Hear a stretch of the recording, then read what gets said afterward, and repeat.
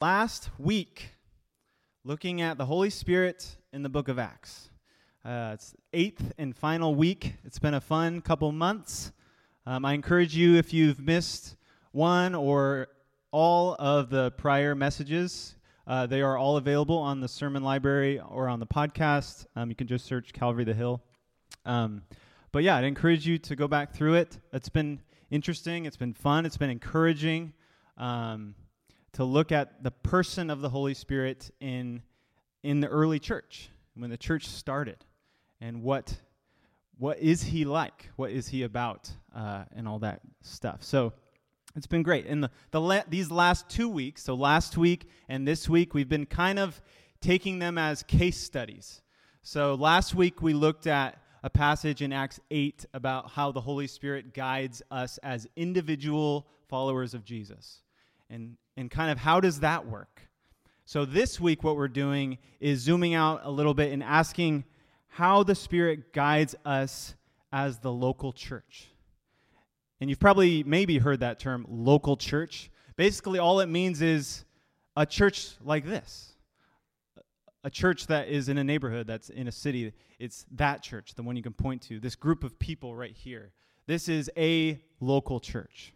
We are part of the global church, the universal church, as the creed says, the Holy Catholic Church, lowercase c, which just means universal. We're part of that community, but we are also a local church. We gather in a time, in a place, in a culture, and we're a people. Here we are. So how does the Spirit guide a local church like ours? And so we'll answer 3 questions this morning. What churches does the Spirit guide? What does the Spirit guide the church to do? And finally, what does success look like? So how does the Spirit guide the local church? So let's take a look at Acts.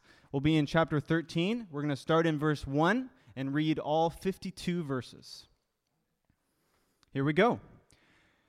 Verse 1 of Acts 13. Now there were in the church at Antioch prophets and teachers: Barnabas, Simeon, who was called Niger, Lucius of Cyrene, Manaen, a member of the court of Herod the Tetrarch, and Saul.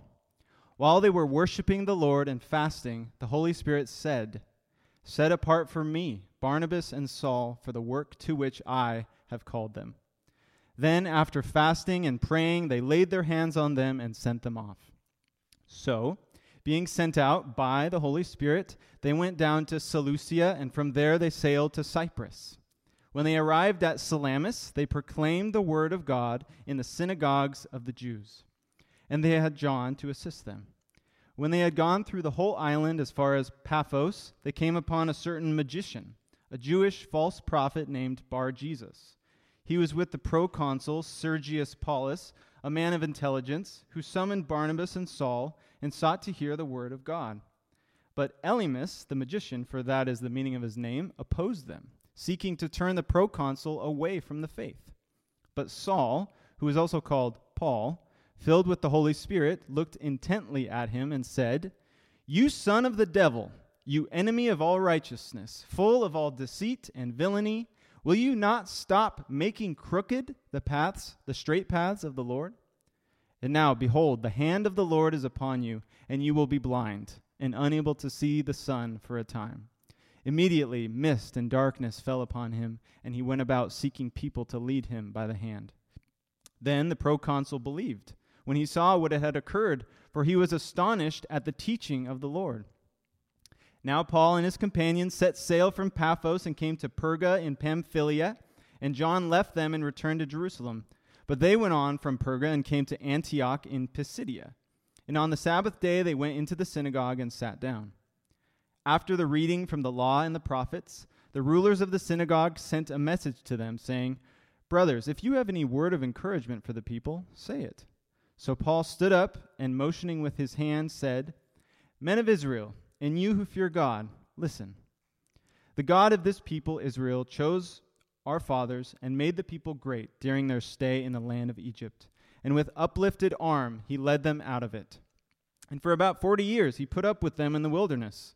And after destroying 7 nations in the land of Canaan, he gave them their land as an inheritance.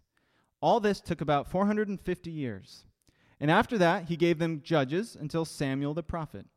Then they asked for a king, and God gave them Saul the son of Kish, a man of the tribe of Benjamin, for 40 years.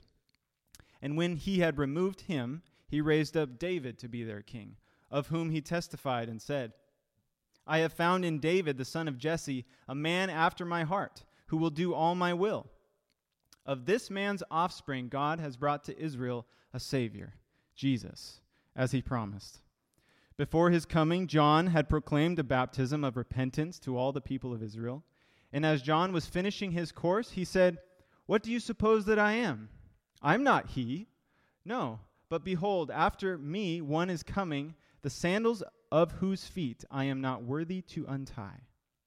Brothers, sons of the family of Abraham, and those among you who fear God, to us has been sent the message of this salvation.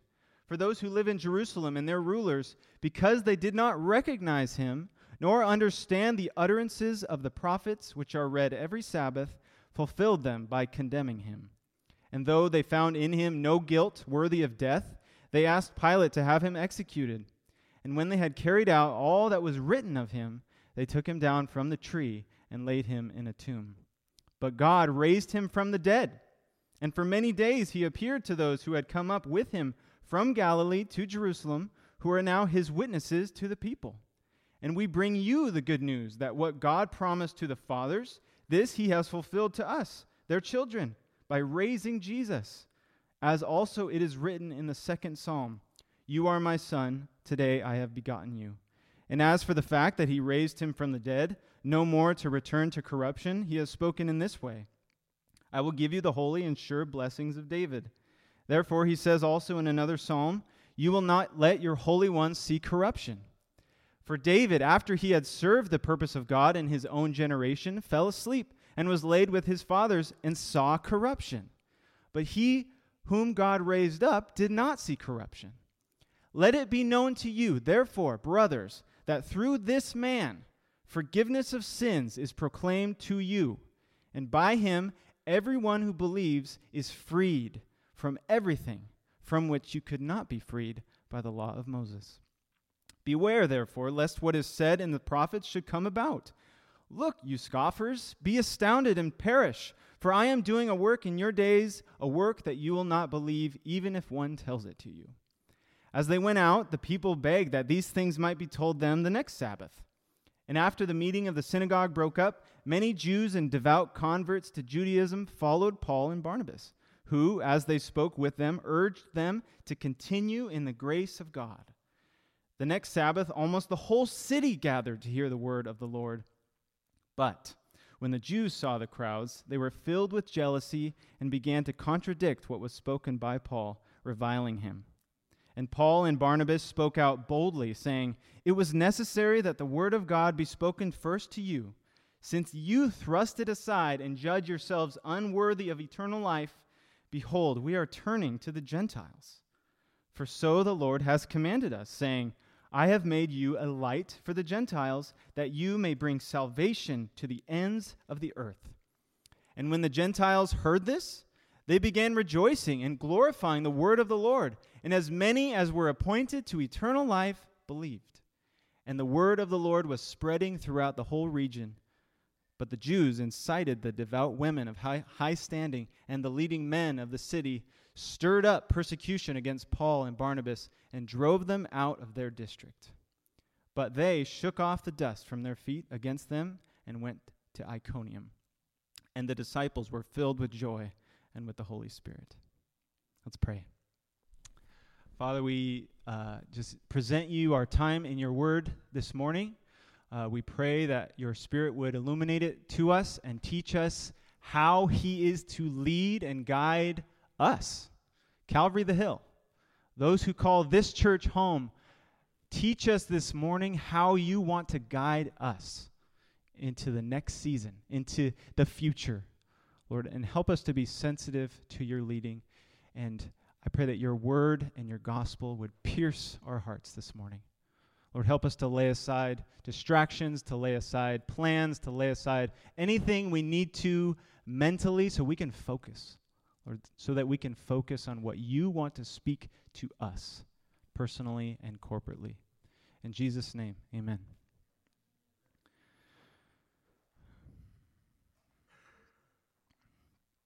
All right, so what churches does the Spirit guide?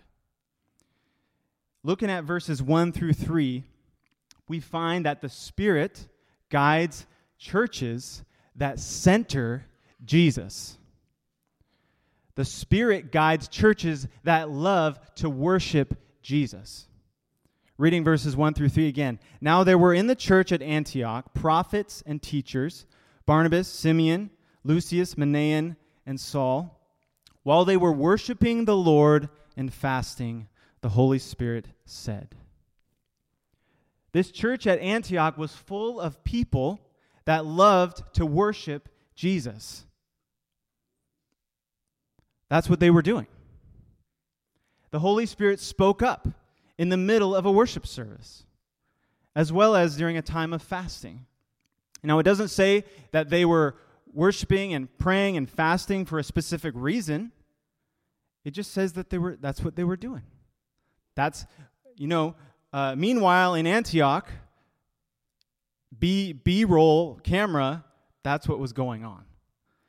It was just happening. That's what they were about. In fact, if we look back one paragraph, Saul and Barnabas in verse 25 of chapter 12, they had just returned from carrying a material provision for the church in Jerusalem that was in need due to a famine. So Antioch is in Syria, Jerusalem's in Israel. This is a bit of a ways. It's a country apart. And so Saul at the time and Barnabas had carried material provisions from a bunch of different churches to Jerusalem to help out. And so notice in verse 25, they came back to Antioch, they completed their service, and they didn't finish their task and say to themselves, okay, let's get back to Antioch and then let's figure out what else we can do for God. Let's get back and figure out what other ministry we can go out and do for people. No, they returned as a church to a state of being in the Lord's presence. They were just worshiping. They're just being with Jesus. And that was good enough. So for those of us who love to be doing stuff for God, it's important to remember that we need to spend a similar amount of time being with God than doing stuff for Him. Why? Why is that important? Why is it important that we value time spent in God's presence, in worship and adoration and confession and just being? Why is that important? Well, first, it's because we often get things mixed up. We are a working species. We like to do stuff. We like to feel important. We like to accomplish things, and that's not bad. But oftentimes, we feel we need to be doing things to earn God's favor. We get so caught up in good works that we forget the order of operations. In short, we forget the gospel. Remember Ephesians 2, 8 through 10? It says, "For it is by grace you have been saved through faith, and this not your own doing, it is the gift of God, not a result of works, so that no one may boast." Then verse 10 hits. "For we are His workmanship, created in Christ Jesus for good works, which God prepared beforehand that we should walk in them." Do works matter or do they not? Yes. The key is the order. Your works don't mean jack squat prior to your understanding that nothing you can ever do can make God love you any more or any less. Because He loved you so much that He gave his only begotten Son, that whosoever would believe in him might not perish but have eternal life. It's not by works. And so we need to remember that as ministers of the gospel, as Christians who like to get busy doing. We need to remember that it's equally important to spend time together, as we see them doing here, not just individually, although that's important, but time together, just being in the presence of God and being grateful and worshipful that we can be in his presence together, and that's enough. Secondly, this whole gospel, not by works thing, it's not a Christian cop-out so that we don't have to ever do anything. It isn't a God did it all, just relax, guys. Just put your feet up for the rest of your life and relax. Do we see that happening in church history? No. The Christians have been the ones who started every hospital, historically speaking, the Christians are the ones that have taken care of the needs of the people. But the being with Christ, what it does, and it's kind of it flips it on its head, is it motivates, it energizes, it cultivates creativity for our doing for Christ. If we try to white knuckle our good works, we're going to burn out real quick. Jesus put it like this. He said in Matthew 11:28-30, "Come to me, all who labor and are heavy laden, and I will give you rest. Take my yoke upon you and learn from me, for I am gentle and lowly in heart, and you will find rest for your souls. For my yoke is easy and my burden is light." And in case you're like, wow, that sounds like an awesome life, remember that a yoke is work. A yoke is what is put on an ox so that they can pull the plow. This is work. Jesus is saying, come to me. You're tired, you're weary, come to me. I'm going to give you work. But it's not any kind of work. It's work that I'm co-laboring with you. It's work that is meaningful. It's work that is springing out of a place of rest and victory. That's the kind of work Jesus gives us. There's something about how scandalously good the gospel of Jesus is, that it changes us into people who want to pour out our entire lives for the sake of the work that God has made for us, because we know that God. That's why. The character of God in Christ Jesus, that will blow your mind enough where you're like, sign me up. I'll do whatever. I don't care what I'm going to do. It's for him. If we get it the other way around, we start doing it for our own sake. We start doing it in our own strength. We start doing it perceiving God's character as one of taskmaster, as one of, you best be doing the good stuff or you're going to get it. That's not who he is. He says, come to me, I will give you rest. My yoke is easy. My burden is light. That's not easy, though. But it's easy because I just want to be close to him. I just want to be close to him.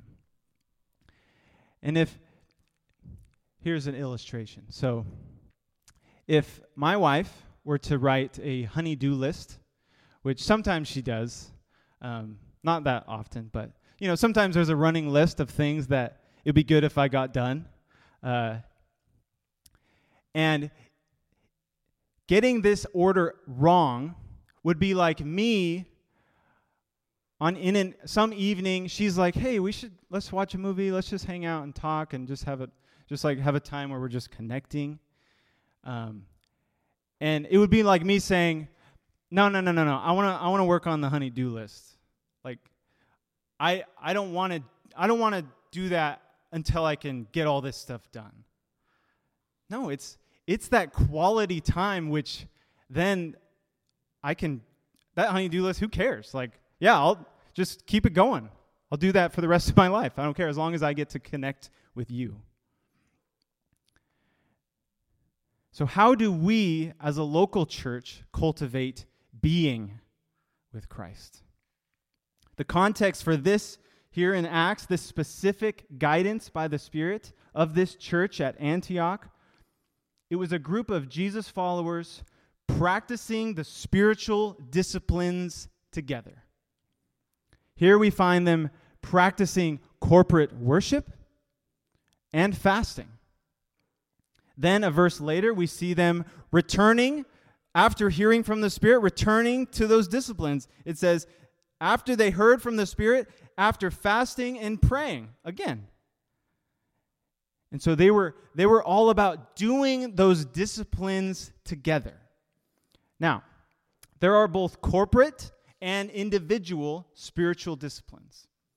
And all Christian traditions, and yes, including Protestant, non-denominational, evangelical churches, have embraced either a long or a short list of these spiritual disciplines.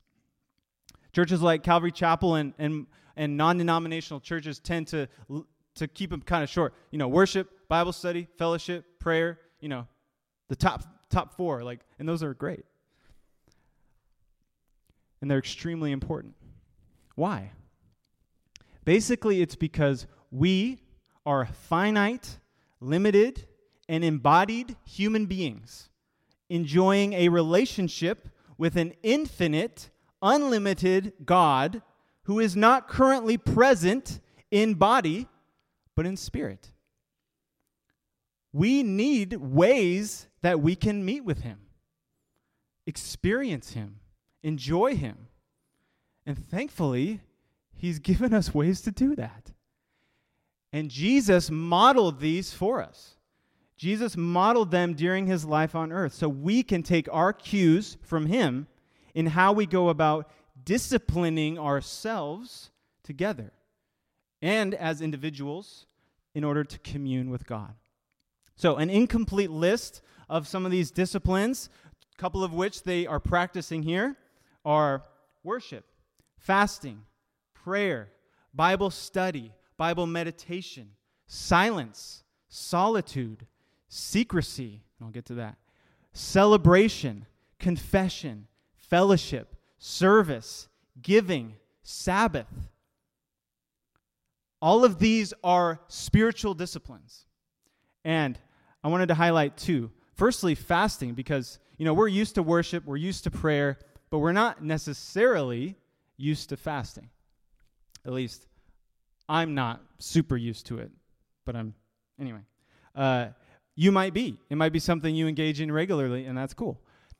But what it is typically it's a giving up of either food or drink or another kind of big thing that's usually in your life, whether it's social media or media in general or other things. It's giving that up for a specific set amount of time in order that you remind and train yourself. And I'm not talking about just your spiritual, mental self. It's your whole body. You're training your entire self, body, mind, spirit, to remember that there are more important things in life than food, than drink, than entertainment, appetites, etc. It's training. It's discipline. It's not fun. Although it is cool. But it's not like I'm going to fast today and it's going to be super fun. No, it's hard. But it's cool because it does help train your body and remind your body that God is enough. The other one I wanted to highlight there in that list is secrecy. This is a spiritual discipline that I came across while reading The Spirit of the Disciplines by Dallas Willard. And he talks about when Jesus in the Sermon on the Mount says, when you're giving and you're doing stuff for God, don't let your right hand know what your left hand is doing. And things like that. Don't don't trumpet your good works before others. And he even hyperbolizes it and says, don't even let your right hand know what your left is doing.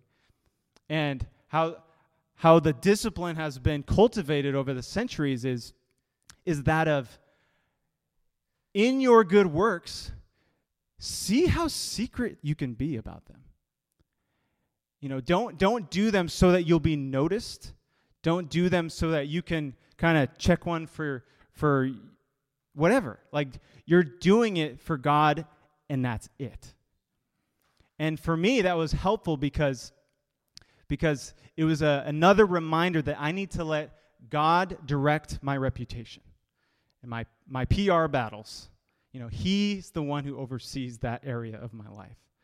And so that discipline of secrecy that Jesus talks about there was kind of made alive in a new way.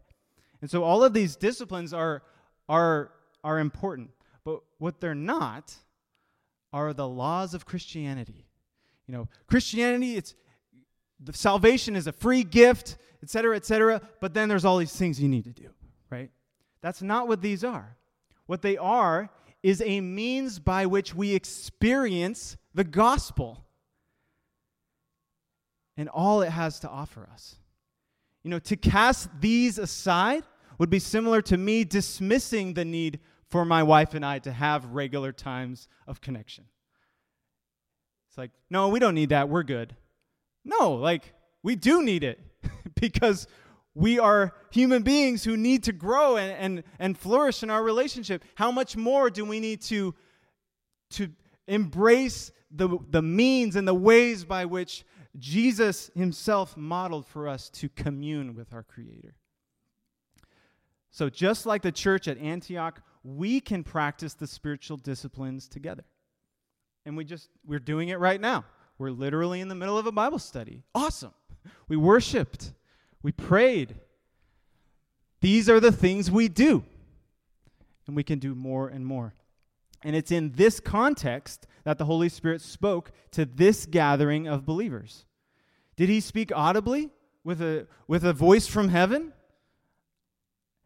It kind of seems like it says that, but I don't know. It does also say that these 5 men were prophets, so it could have been that he spoke directly through one of them. I don't know. But notice, like I said earlier, that even after they received this direct instruction from the Holy Spirit, they had a time of fasting and prayer again. Presumably to confirm it, to test that was this directive indeed from the Spirit. And this falls in line with the pattern we continue to see in the book of Acts, especially in chapter 15, when basically the Jewish Christians in Judea were sowing dissent and opposition against proselytizing the Gentile, non-Jewish people, unless they became like Jews first. Unless they got circumcised, unless they committed to keep the entire law of Moses, and then add Jesus on top. That came to a head in the first church council with the apostles and Paul and Barnabas describing the testimony of the Gentile believers coming to faith. And ultimately, it was decided, no, we're not going to put this yoke on them, a yoke that Jesus does not have for them. And in a couple verses in chapter 15, we see this confirming. In verse 22, it says, "Then it seemed good to the apostles and the elders with the whole church." And then in verse 28, it says, "For it has seemed good to the Holy Spirit and to us to lay on you no greater burden than these requirements." It seemed good to us and the Holy Spirit. It's kind of a strange phrase. It's almost like a vibe. Like, it seemed like it just seemed good. and that's what they do here. They return to fasting. They return to prayer to confirm for themselves in their spirit, is this right? So they go back to the Lord in order to confirm it. And that's smart for us to do as well. As the Holy Spirit guides us, we can collectively give it back to him and say, does this is kind of what we came up with. Does it seem good to you, God? And confirm that with one another. So secondly, firstly, the Holy Spirit guides churches that center Jesus Christ. Secondly, what did the Spirit guide this local church to do? And it's the same thing he guides every Jesus-worshiping church to do.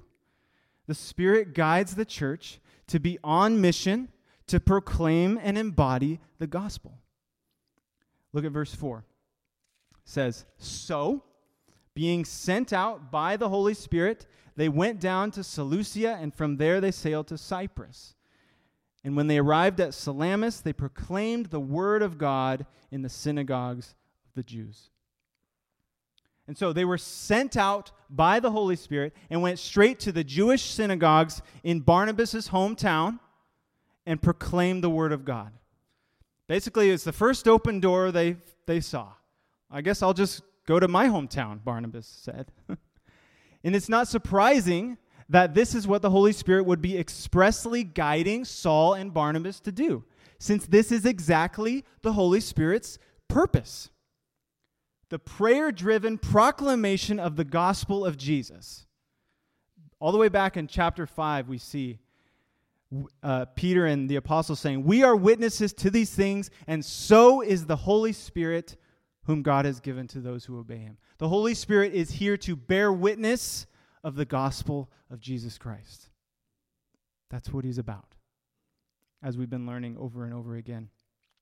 And so Saul and Barnabas are here in Cyprus, and they're preaching the gospel. They come across a certain magician, verse 6 says, a Jewish false prophet named Bar-Jesus. And we'll get into that, but we find here that Saul starts going by his Roman name of Paul. And so in that shift, we see basically a theological and missional shift as well. Because Saul was his Hebrew name, Paul was his Roman name. Saul is called by Jesus, knocked off a horse, given the mission to proclaim the gospel to whom? Non-Jews. And so it's here that he starts going by Paul. And so while he's here in Cyprus, the Holy Spirit empowers Paul to perform what is called a judgment miracle against this man named Bar-Jesus, or Elymas, a magician. Here in verses 6, it says, "When they had gone through the whole island as far as Paphos, they came upon a certain magician, a Jewish false prophet named Bar-Jesus. He was with the proconsul, Sergius Paulus, a man of intelligence, who summoned Barnabas and Saul and sought to hear the word of God. But Elymas the magician, for that is the meaning of his name," that's what Elymas means, "opposed them, seeking to turn the proconsul away from the faith. But Saul, who was also called Paul, filled with the Holy Spirit, looked intently at him and said, 'You son of the devil, you enemy of all righteousness, full of all deceit and villainy, will you not stop making crooked the straight paths of the Lord? And behold, now the hand of the Lord is upon you, and you will be blind and unable to see the sun for a time.' Immediately mist and darkness fell upon him, and he went about seeking people to lead him by the hand. Then the proconsul believed when he saw what had occurred, for he was astonished at the teaching of the Lord." So the Holy Spirit not only empowers the positive proclamation of the gospel, but also the counter-proclamation against any worldview that would preclude someone from following Jesus. You know, Saul, when he sees what's happening here between sort of the man in charge and his henchman, who's kind of speaking against the gospel, speaking against the Christian faith, Saul is filled with the Spirit, and then he speaks to that situation. And it's interesting that it's during this exchange that Paul's name change is noted. Since just 4 chapters earlier, a man named Saul, same man, easily fit the description that Paul now gives this magician. Son of the devil, enemy of all righteousness, full of all deceit and villainy, making crooked the straight paths of the Lord. And then he was struck blind and needed to be led by the hand. That sounds like Saul. That sounds like Saul in chapter 9. And yet now here is Saul, now Paul, speaking this to this man. So Paul had been there, deceived, passionate, ambitiously pursuing what he thought was right and virtuous, actively preventing others from following the way of Jesus. But he was objectively wrong. He was wrong. And why is that? Because Jesus was alive. And that changed everything. Jesus was alive. Jesus told Paul, "Why are you persecuting me?" And Paul thought he was persecuting people that were claiming the name of a dead man. No. He was persecuting people claiming the name of someone who is alive. And that person who is alive met Paul and challenged his worldview. The gospel of Jesus picked apart Paul's insufficient worldview. Now, there are a lot of worldviews out there, and most of them are leading people away from Jesus, even leading us as believers away from focusing on Jesus. But with the Spirit's help, by both word and action, in both truth and love, we can help people to see that in the gospel of Jesus, you can have a much more abundant life than anything this world has to offer. You can experience the love of God and the cleansing from sin. You can experience transforming grace and motivating purpose. You can know your Maker and reflect His loving character to those around you, to our neighbors, to our city, to ourselves. And notice what stuck out to this proconsul wasn't the judgment miracle, but it was the teaching of the Lord. You would have thought it would say, then the proconsul believed when he saw what had occurred, for he was astonished at the fact that his little friend just got struck blind. You'd have think that that's what he was astonished by. But no, it says he was astonished at the teaching of the Lord. He was astonished at the presentation of Jesus. We read here a lot of references to the Word of God, or the Word of the Lord, or the teaching of the Lord. And it's important to define that term, or those terms. The teaching of the Lord here means the gospel as attested to by the entirety of the scriptural redemptive story.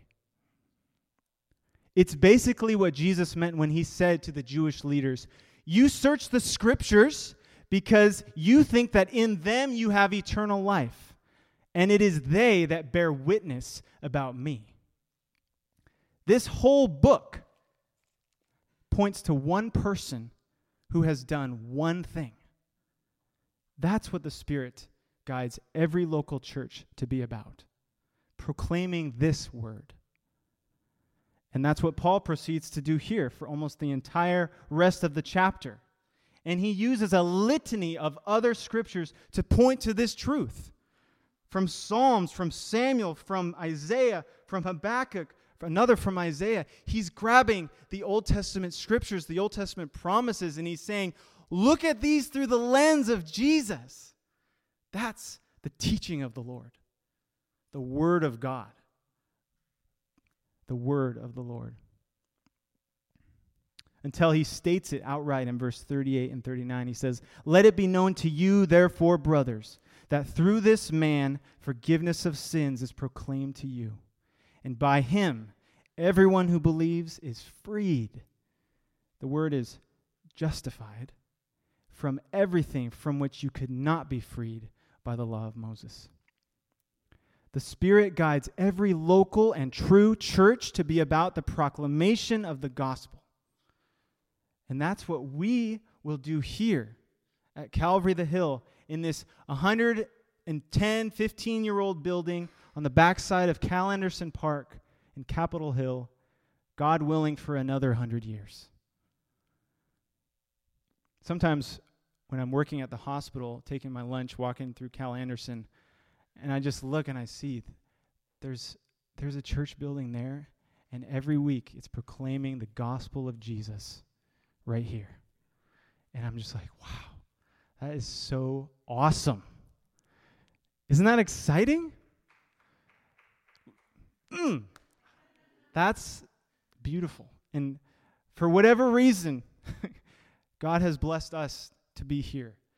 And here we are. It's beautiful. So what does success look like then? Here we find that it looks like the Spirit guiding the church into trust, faithfulness, and joy. Why don't I say it looks like numbers? If we look back at verse 42, read through 45, it says, "As they went out, the people begged that these things might be told them the next Sabbath. And after the meeting of the synagogue broke up, many Jews and devout converts to Judaism followed Paul and Barnabas, who, as they spoke with them, urged them to continue in the grace of God. The next Sabbath, almost the whole city gathered to hear the word of the Lord. But things were going well. People were interested. And then they hit a big but. They started getting flack. They started encountering opposition. They had to pivot their entire way of doing ministry away from Jewish synagogues and toward Gentiles, which turns out was God's plan all along. But eventually they were driven completely out of the city.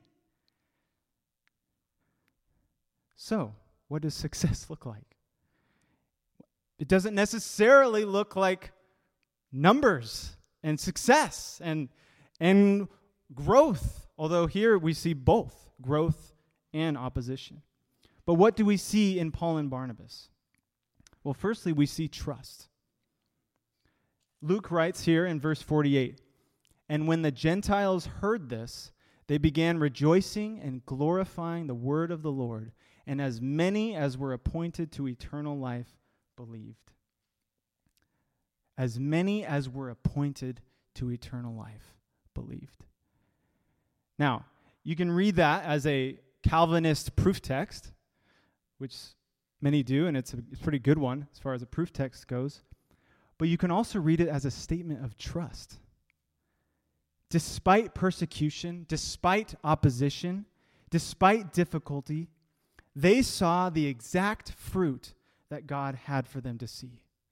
No more, no less. They entrusted the results to Him.